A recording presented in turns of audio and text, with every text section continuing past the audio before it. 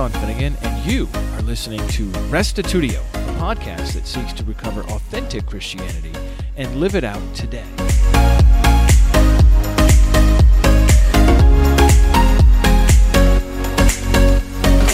Last month, the U.S. Congress held a hearing with 3 whistleblowers who provided testimony about UFOs. Yes, I just said UFOs. No, I haven't lost my mind or started subscribing to the tabloids. This is a topic that has moved from the fringes of conspiracy land right into serious public hearings in the United States government. In today's episode, I'm interviewing Kegan Chandler, who has been seriously thinking about this subject for many years. Kegan Chandler is a historian of religion currently working on his PhD in religious studies at the University of Cape Town, where he is researching monotheism in Japanese religions. He also holds a Master of Theology degree from Campbellsville University. He is the author of several books and articles and currently writes for his blog, Exploring Religion. And I've had him on the show before. You can find my previous interviews with him on the podcast feed. Now, I know this is a Christian theology podcast, or not entirely just theology, but a lot of it is theology. But we need to talk about this subject, and Chandler is the guy to guide us. He's intimately familiar with the evidence and has thought this topic through. And besides, I think you'll agree that there are significant theological implications if it turns out non-human intelligence is behind these unexplained, unidentified flying objects. But before we get to that, we need to first talk about the evidence and different theories for what these objects are. Here now is episode 508, Are UFOs Real? With Kegan Chandler.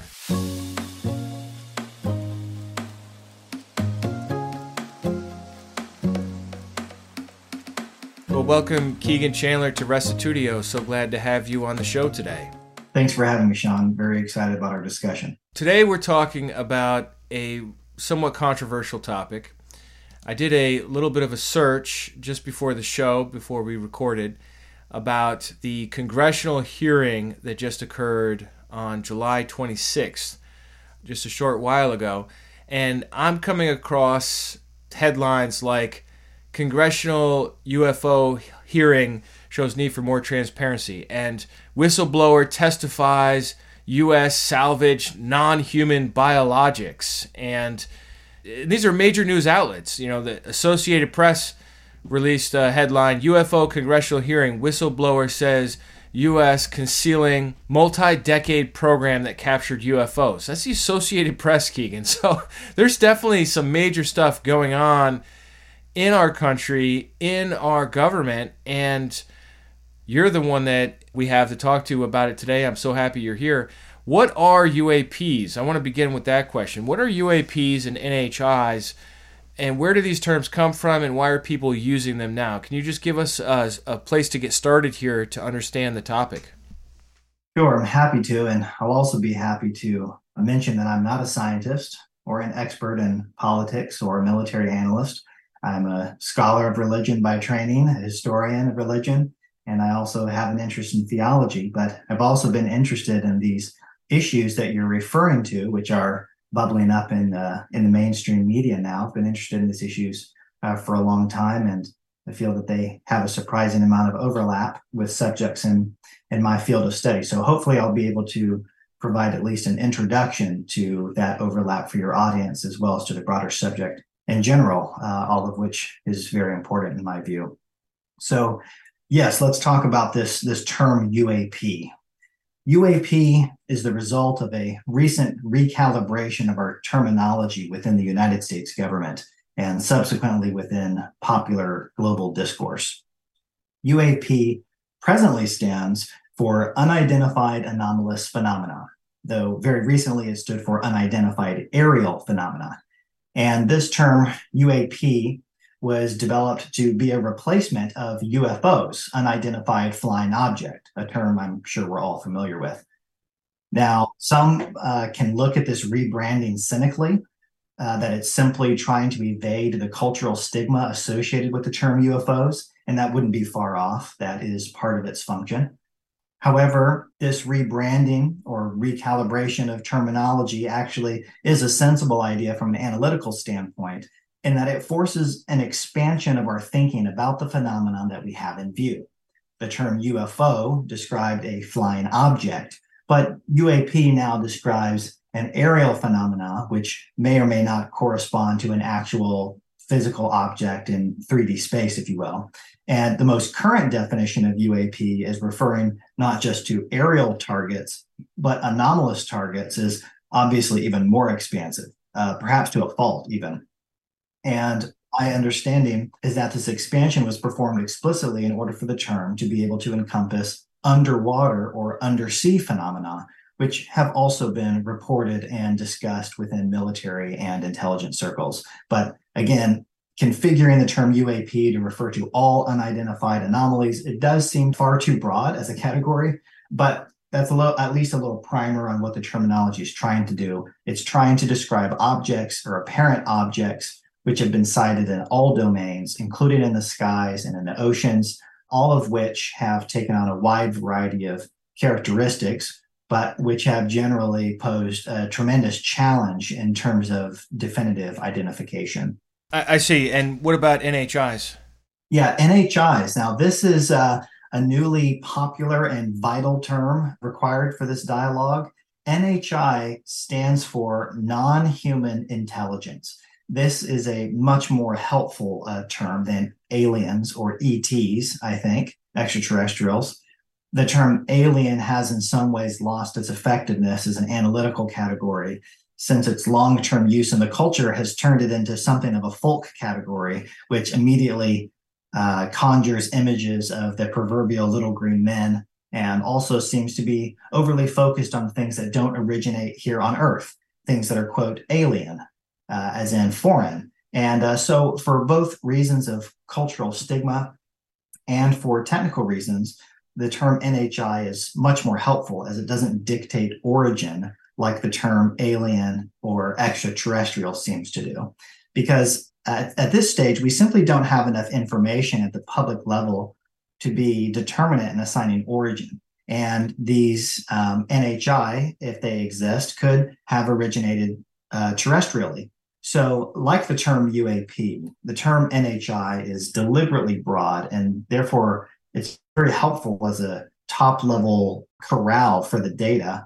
And I've also found it helpful from the standpoint of the study of religion and also theology, as we'll doubtless get to later in our discussion. But there's at least a little primer for your audience on these very important terms, UAP and NHI.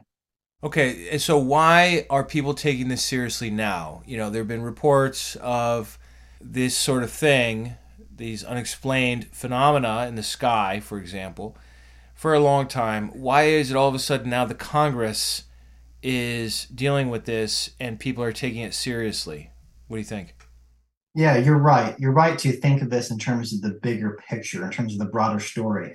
There has been a new explosion of public interest and awareness of the increasing need to identify these anomalous objects. But it's true, this situation has been an item of American and really global interest for at least nearly 80 years, with this particular public conversation we're having now going back to at least Kenneth Arnold's famous sighting at Mount Rainier in June of 1947. And then also, of course, to the famous Roswell case in the following month of July 1947. But you are exactly right. We do need to point out that UAP, or things which would correspond to the current parlance, have been recorded by human beings for far, far longer than that. And maybe we'll get into some of that later. But the late 1940s or so might be where historians of the subject would say that the American public became acutely aware of this issue under the famous heading UFO.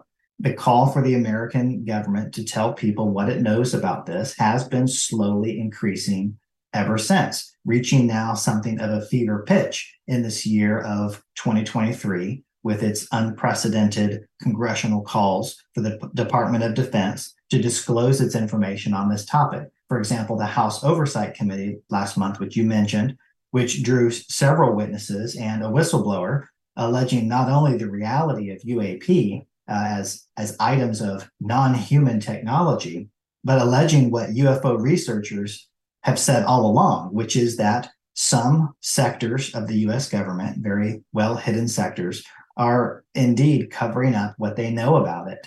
Of note, lately there is also in the Senate Majority Leader Chuck Schumer's sponsored bill in the NDAA. We should talk about this as well. It's tantalizingly titled the UAP Disclosure Act of 2023.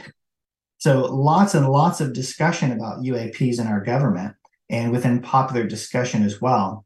Perhaps the most in a very long time, at least in our lifetime, Sean. And what people need to realize is that this has been a slow buildup behind the scenes for many, many years.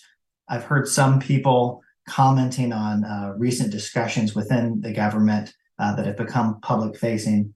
Some people view the timing of some of these goings on with great suspicion. They suspect that these discussions are something of a distraction. And this is simply commentary coming from a place of extreme ignorance as to what's been happening for the last 70 to 80 years in this country around this issue. And then especially what's been happening since at least the year 2017, which is when the New York Times broke a particular article revealing what many have suspected all along, which is that the Pentagon has in fact taken the issues of UAPs seriously, despite denying all interest for many years. So very, very exciting time to be discussing these things, and very helpful theologians and pastors like yourself are raising this subject for the sober and careful discussion that it deserves. Yeah. I mean, that's really the issue, right? Let's talk about it. Let's think it through. Let's discuss and consider the different options. What would you say are the possible explanations for UAPs? Well, there's a variety of options, and I'll try to work through these as briskly as I can. The first type of explanation that we can discuss, we could call prosaic explanations or mundane explanations. These would include tricks of light, ball lightning, misidentified birds, conventional aircraft, swamp gas. That's the famous flippant response of Dr. Alan Hynek of the Air Force's Project Blue Book in the mid-60s. And there's probably another subset of prosaic explanation we can describe, and that is advanced but heretofore undisclosed military technology, either belonging to the United States or its allies, or to the United States' near-peer adversaries, namely China or Russia. So I would put all of those types of explanations into this prosaic or mundane category, despite the fact that some of this technology might appear extremely advanced to us, but ultimately it's terrestrial in origin and not necessarily paradigm shattering. Another possible explanation for UAPs is what's known as the ETH, or the extraterrestrial hypothesis. The idea that these are physical craft belonging to extraterrestrials who are from, simply put, another planet. They evolved on another planetary body in the galaxy, or perhaps from a certain theological perspective, we might say they were created on some other planet. And these extraterrestrials have produced technological means of visiting our world. So that's probably the most well-known and popular answer as to what's going on. There's also the interdimensional hypothesis. This is the idea that they come from another dimension, if you will. And usually people discuss this option with some reference to what physicists call string theory. Here, these entities could even be co-located with humans here on this planet or in the near vicinity, and yet they belong to a different biosphere, perhaps a shadow biome, if you will, that our senses haven't evolved to be privy to. And that's a basic idea, which actually wouldn't be surprising in light of what contemporary evolutionary science has to say about human ability, or should I say inability, to view all aspects of reality. Another closely related idea is the crypto-terrestrial hypothesis. This is the idea that UAP are actually the product of mysterious or secretive races which do originate on Earth, but perhaps they now live in the oceans or underground or something like that. And so these are technically a sort of cryptid. They share this planet with us, or if they were here first, we might say they own it and we are the newcomers. Hopefully, if this is the case, we're not seen as pests, but nuclear weapons would likely make us quite irritating, if not threatening, to neighbors like this. There's also another option closely related to this that's sometimes conflated, and this is called the breakaway civilization hypothesis. This is the idea that along humanity's path, there was another group of humans who became very advanced and who retreated, again, perhaps underground or underwater. But these UAP are their probes, and they're trying to warn us or scare us off or to keep us from blowing up the planet we share with them, something like that. I see. Recently, or somewhat recently, there has emerged another option, garnered a surprising amount of attention on some of the news programs that I've watched. And this is actually my least favorite for philosophical reasons. This is the time traveling humans from the future hypothesis. Some have thought that if you have the ability to manipulate gravity or space-time, which is how some researchers have theorized that these craft are operating, then you may have the ability to travel back in time, so to speak. So it might be us, future humans, who may be coming back here for a variety of reasons, usually speculated as to warn us of some impending cataclysm, though if that's their intent, they're not warning us very loudly. And the last hypothesis that I'll mention, this is really not to be taken as an independent alternative to these others, but it's so important and fascinating that it needs to be mentioned, and it's something I've been personally fascinated by. And this is what we might call the control system hypothesis of Jacques Vallée. Famed French information scientist Jacques Vallée wrote a very important book called Passport to Magonia, highly recommended. And Vallée suggests that whatever these intelligences are, they've always been with us, regardless of where they first originated. But with these craft, there's more than meets the eye, quite literally, to our perception of UAPs and the NHI who appear to be piloting them. Vallée documented throughout history many cases of human beings encountering strange apparent vehicles or objects, and then the associated pilots who seem to come out of them and introduce themselves to human beings. And what he noticed is that while these encounters and sightings appear to be consistent throughout history, the appearance of these craft and beings changes. For example, it may be that we are in Ireland and we are encountering fairy folk. It may be that we are in the 1800s and now we are seeing flying ships with, steampunk type technology. And then as we enter the atomic age, now we seem to see all of these nuts and bolts types of craft. So the suggestion here is that what we're encountering are a psychic projection to some degree.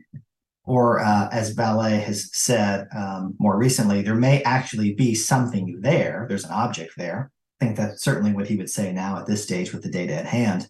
There's an object there, but our perception of it has been altered based on the cultural context of the beholder, what we're expecting or needing to see.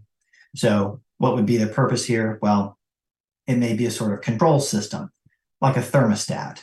When it gets too hot in the room, the thermostat kicks on. So perhaps when humanity exhibits certain behaviors, for example, scientific hubris, the detonation of nuclear weapons, the control system kicks in, it adjusts itself to what we're needing at the time, and we start getting visits that aim to subtly curb the behavior. So on this sort of view, UAPs are actually something of a sideshow distraction generated by a higher intelligence or intelligences, which are utilizing a system of influence to push humanity in a certain direction. So very interesting.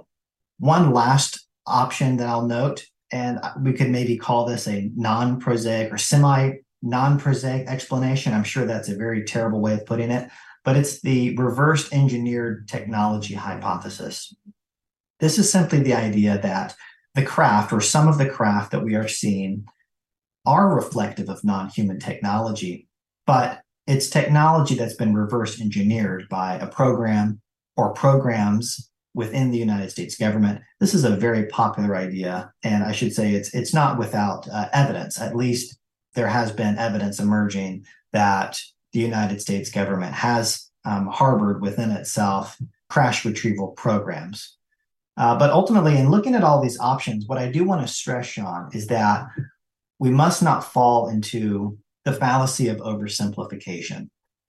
The idea that there's a single simple answer that can explain all of the data. It could very well be that a mixture of these explanations is appropriate. There could be a mixture of the ETH and the interdimensional hypothesis or the crypto-terrestrial hypothesis. Something could have originally come from someplace else, and Earth is now a second home of sorts. If you bought a summer home in Florida, we wouldn't say you originated from there, right? But beyond that, we need to also acknowledge that we could be encountering more than one entity or group which belong to different origins. There could be a variety of different groups or races or factions. A variety of these types of things may be going on and are interrelated to constitute what we collectively refer to in the singular as the phenomenon, however unhelpful that may be. And I'd also like to stress that if there are other beings out there, we shouldn't oversimplify the motivations of such entities, like some UFO researchers have sometimes done. Some who have said, oh, well, they're all good. They all love humanity. They're our star brothers, and they're here to save us. They're here to elevate humanity to the next level of consciousness. On the other hand, you have some who say, no, they're all bad. They're all demons. They're all here to suck our blood or something like that. Well, I mean, who could possibly know these kinds of things at this stage? We need to look at the wide variety of human beings on this very planet, the variety of human motivations among this single species. When you back up and you think about all of the possible layers, it can become quite overwhelming, actually. And I think we should sit in awe at the range of possibilities and not rush out to declare that we know exactly what's going on. If anyone tells you that they've got it all figured out at this point, I think we should be highly suspicious of that person. Anyway, there's at least a sample of some of the explanations which researchers have suggested over the years. Now, I was having a conversation with somebody just an hour ago, and he was telling me, oh, well, these are probably just drones from, some secret military program or from some pure country, as you mentioned, the prosaic option. And he was just like kind of hand-waving the whole thing, saying, oh, look, I'm sure this is not that big a deal. It's just a matter of getting one government agency to talk to another government agency. I'd be curious to hear your thoughts on why that's not satisfying. Why is this like a big thing? Why are we talking about the possibility of non-human intelligence if these could just be drones? Right. Well, I'll say that the response of your dialogue partner, I think, is a reasonable one, at least initially. But I think that at this point, the data is suggesting something else. But I'll begin by saying that according to the government studies that have been released on these issues, including the report of the UAP task force and a recent preliminary report released by NASA a few months ago, the majority of reported encounters or sightings do appear to have mundane explanations. That is correct. However, not all of the reported sightings have been explained. If someone like your dialogue partner were to point out that most reported sightings end up having prosaic explanations, well, that would be true, but only trivially true, since we aren't interested in those cases, but in the hundreds of truly anomalous cases which are known to exist, which have been examined by government offices and still have no corresponding prosaic explanations. There is, in the end, a world of difference between the unexplained and the unexplainable. And it seems that many of these cases we're now learning are actually falling into the latter category.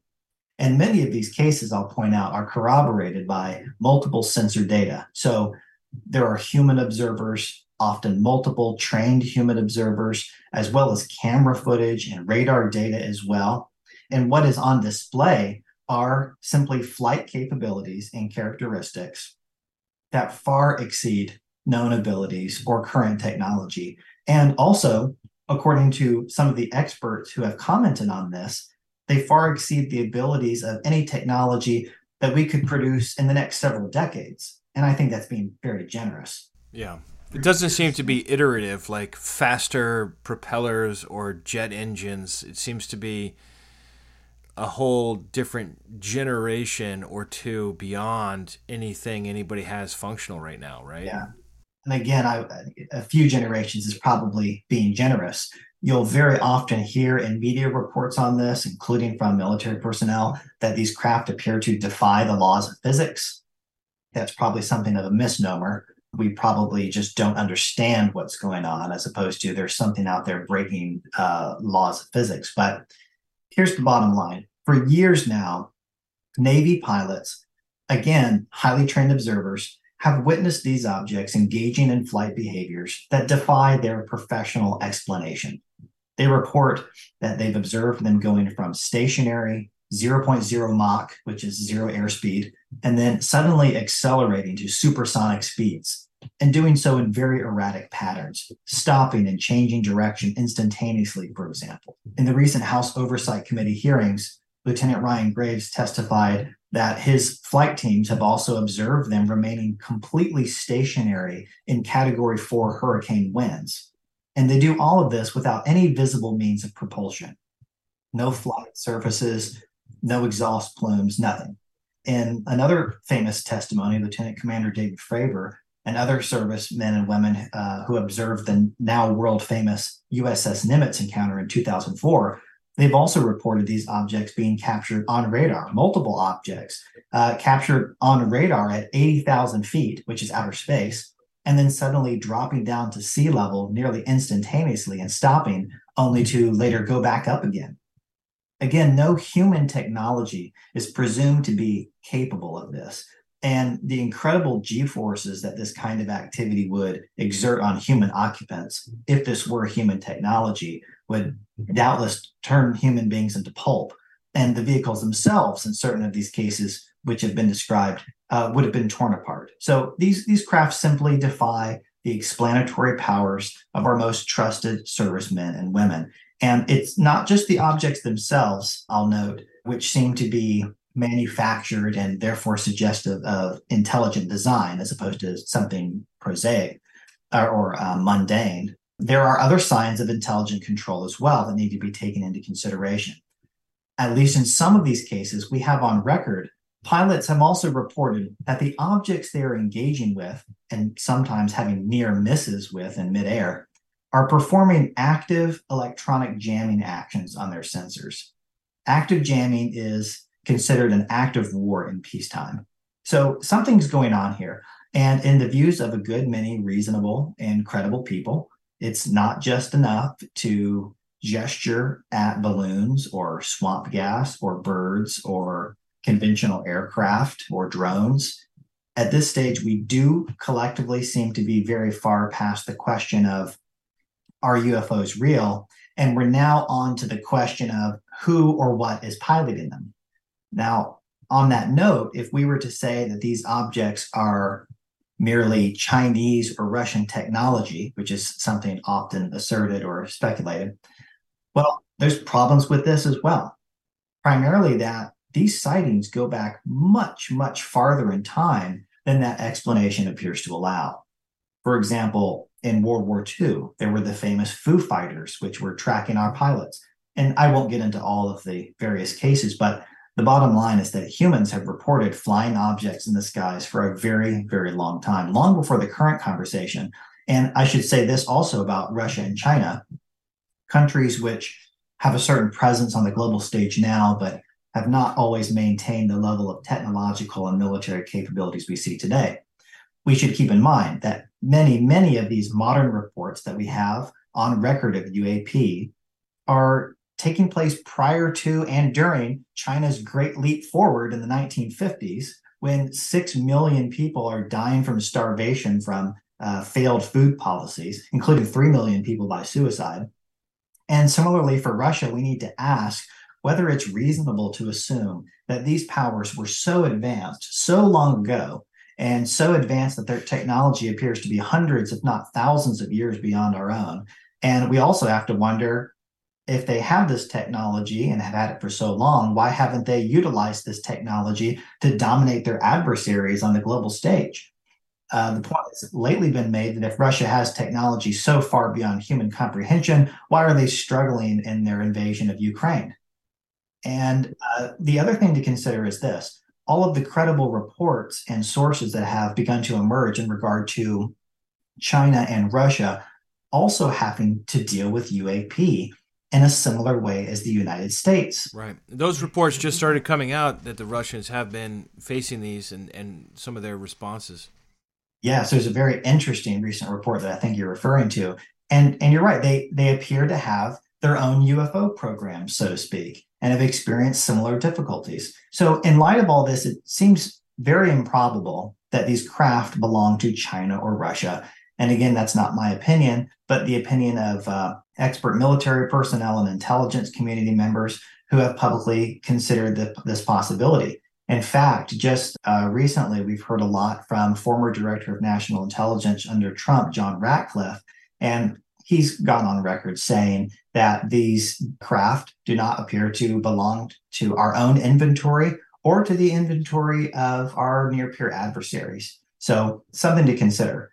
Well, the other thing that came up in the congressional hearing was the question of, do you think these are our own? In other words, do you think these are other U.S. assets that are going on test flights and interrupting other military flight operations? And the gentleman who was asked, I think it was Fravor, said, no, we have test areas for those sorts of things. We would never test weapons or experimental craft in an area where we know other planes are going to be flying. You know what I mean? Whether commercial or military. And so I thought that was kind of an interesting response to that if it is some sort of deep U.S. cover-up, what are they doing, like bumbling into random like commercial jet flight patterns or other sorts of military exercises that would be well known to them, presumably? No, it's a great point. It doesn't have all the hallmarks of what we would expect for the testing of advanced United States technology.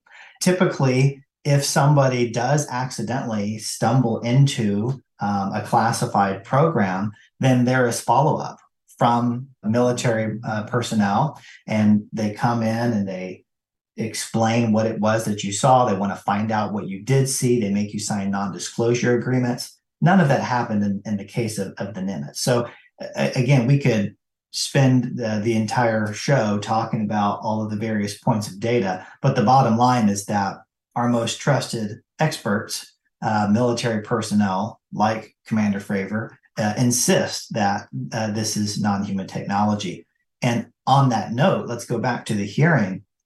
We've had credible sources within our government explicitly claim that these are non-human intelligences. For example, Mr. David Grush has claimed to have inside information on this topic and has said explicitly that we are dealing with NHI. He has claimed that his sources and the documentation that he's reviewed show that it is in fact non-human in origin. And again, we've heard from other voices, not just the pilots, but a variety of other senior former military and intelligence community members speak out in this way. For example, Deputy Assistant Secretary of Defense for Intelligence, Christopher Mellon, has just gone on TV saying that he has seen the government satellite imagery that exists of UAP. And the only way he can describe it is that it's jaw-dropping, that it clearly shows that this is non-human. And John Ratcliffe, who I mentioned earlier, has also said very similar things.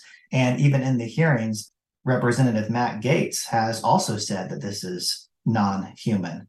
And speaking of Congress people, one other good question to ask is why Congress, both the House and the Senate, who lately have been hearing testimony from government whistleblowers, why are they drafting language which so heavily emphasizes the non-human aspect of this technology? I do encourage everyone to read that legislation in detail. It refers many times to non-human biological evidence, i.e., alleged bodies, which may have been recovered from crash retrieval exercises. And last year's legislation, which forced the formation of the Pentagon's AARO, the Aero Office, which is a body which many people are still suspicious of, when Congress formed this office, they deliberately said that they were not allowed to focus on prosaic cases. They were interested in non-human technology.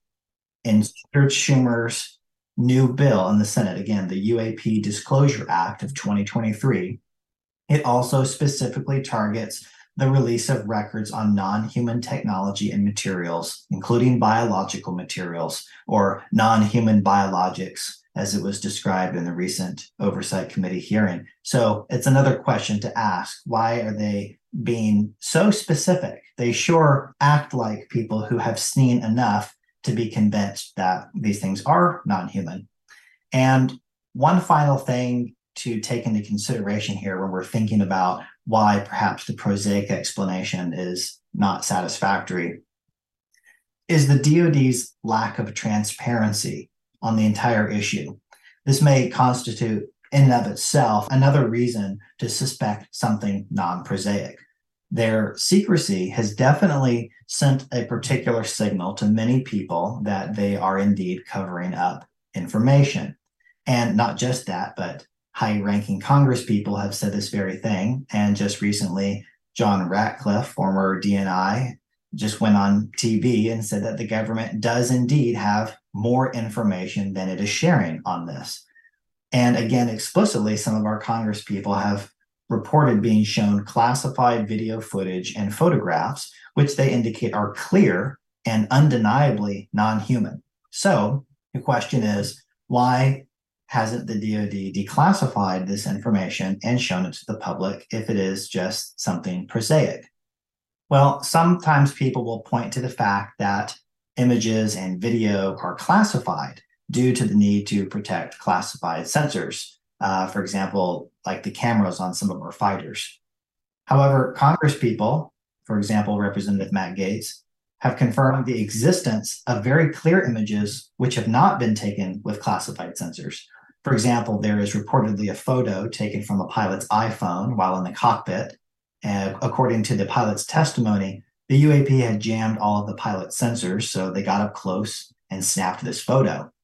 This is documentation which the congressman who has seen this says is clear and undeniable and completely unexplainable and clearly non-prosaic. So this is interesting because an iPhone isn't a classified sensor.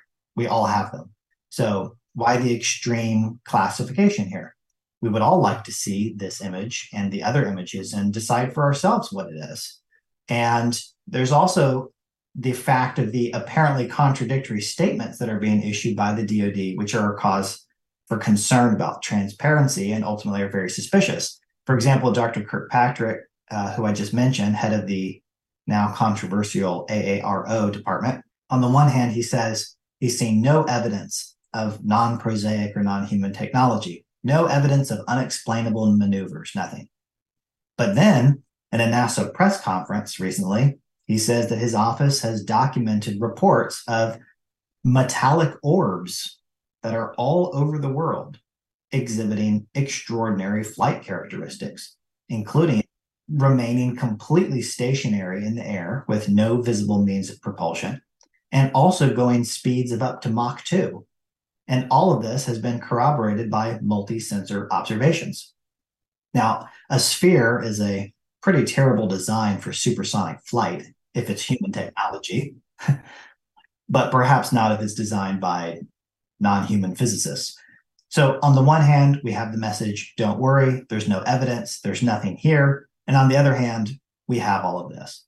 So while this may be an argument from silence, the silence of the DoD has been very interesting in the eyes of many people who I think would reasonably ask if there's nothing to see here. In other words, if all UAP are merely prosaic in origin and are not, in fact, paradigm shattering, then why the extreme levels of secrecy? Why also the contradictions? Why do the different sectors of our government appear to be battling each other over the release of this information or its non-release? Again, this doesn't constitute proof of anything. but it does fit very well with the hypothesis that there is something special going on. And so, for all of these reasons, and doubtless others, any of the other non-prosaic hypotheses have continued to look very interesting as interpretive options to many people, however outlandish they may seem at first. All right, well, let's move on to the non-human intelligence option. Let's just, for a moment, assume that's what's going on here. I think a lot of Christians or people of other faiths are resistant to this idea, and there's maybe some concern about what it would mean for our faith if these, unexplained aerial or anomalous phenomena did turn out to be non-human in origin. As a student of religion, why do you think people are negative about it, as far as their religious beliefs go? Yeah, this was a great question, Sean, and a very important topic. We do hear and have heard that news of aliens would somehow negatively affect religion on planet Earth. And I would begin by saying that this is probably something that's been said on the verge of other scientific discoveries in human history. And it's clear that there is a potential for system shock that should be discussed. Or as one of the recent UAP whistleblowers, David Grush, has put it, the ontological shock that easily travels with this topic is something to take seriously. Certainly, all human institutions, scientific, political, academic, all of them would be forced to adapt to varying degrees and in different ways to this new reality if it were widely confirmed.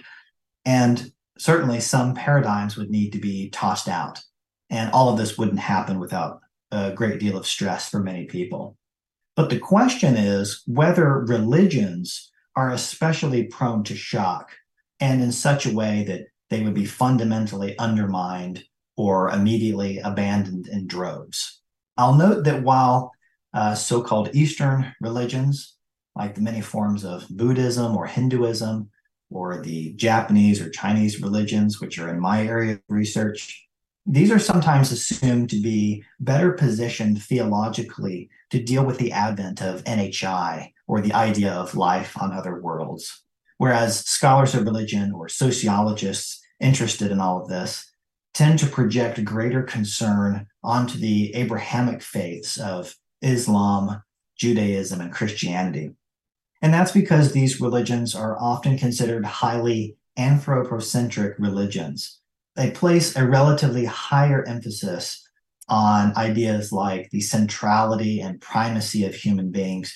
That's clear in the case of Christianity, certainly, with even Catholic and mainline Protestant theology, even holding that the God of the universe is now a human being in some sense. But in the end, the data doesn't suggest that religions would be immediately undermined if extraterrestrial life were validated, even Christianity or the other Abrahamic faiths. A lot of thinking has actually been done on this in both the sciences and the social sciences and the humanities. SETI researchers, some of them have concluded that the discovery of ET would likely not make as dramatic of an impact on religions and on society in general as one might initially think. In fact, recently I saw a rather hilarious image that was being shared on Twitter. And in the first panel of the comic, the typical gray alien appears with his flying saucer behind him, and he's revealing himself to, an average Joe. And and the alien says, "Are you not impressed?" And the average Joe in the second panel says, "No, I've got a lot going on right now." And I think it's possible that that is how many people will react. And I think if you just scan the Twitterverse, you'll probably get that feeling already. But what about religions? I think to get a good understanding of how religions would react to the news of NHI confirmation, we should ask the religions themselves. And this is precisely what some scholars have done. And I'll cite, for example, the survey work done by Lutheran theologian Dr. Ted Peters, who has spent much of his career on related topics. His work on this was known as the Peters ETI Religious Crisis Survey. And this work demonstrates that no, confirmation of ETI, that's extraterrestrial intelligence, will not cause terrestrial religion to collapse. Only a small percentile of the religious population are concerned that this information would contradict the beliefs of people in their religion. And many of these people said that their own beliefs would remain unaffected, even if they suspected that others would have great difficulty. So, contrary to the popular portraits of religion, probably propagated by the likes of the New Atheists, this image of religions as unyielding, archaic, immovable roadblocks to progress in our society, these images are likely inaccurate. Religions have shown a remarkable capacity for adaptation over the years. And the data doesn't suggest otherwise in the case of UAPs and NHIs. We have, for such a long time, heard that this or that scientific discovery is going to destroy religions, but religions have been very resilient. Even Christianity, as new scientific paradigms have emerged that have included discoveries like heliocentrism, evolution, religion remains. And I think it's here to stay, especially in light of the fact that rather than merely some protectionist reaction, I think there are compelling ways of theologically interpreting the presence of NHI that have already begun to emerge within many of our planet's religious traditions. So I think there's more than enough hope for the future. Well, we're going to have to cut off our conversation here. Believe me, Chandler has much more to say about the subject, and we'll do a part 2 where he can talk about the theological implications and working these things out. In the meanwhile, what's your position? Come on over to restitutio.org and find episode 508, Are UFOs Real? And leave your thoughts there. Also, we got a new review on Apple Podcasts.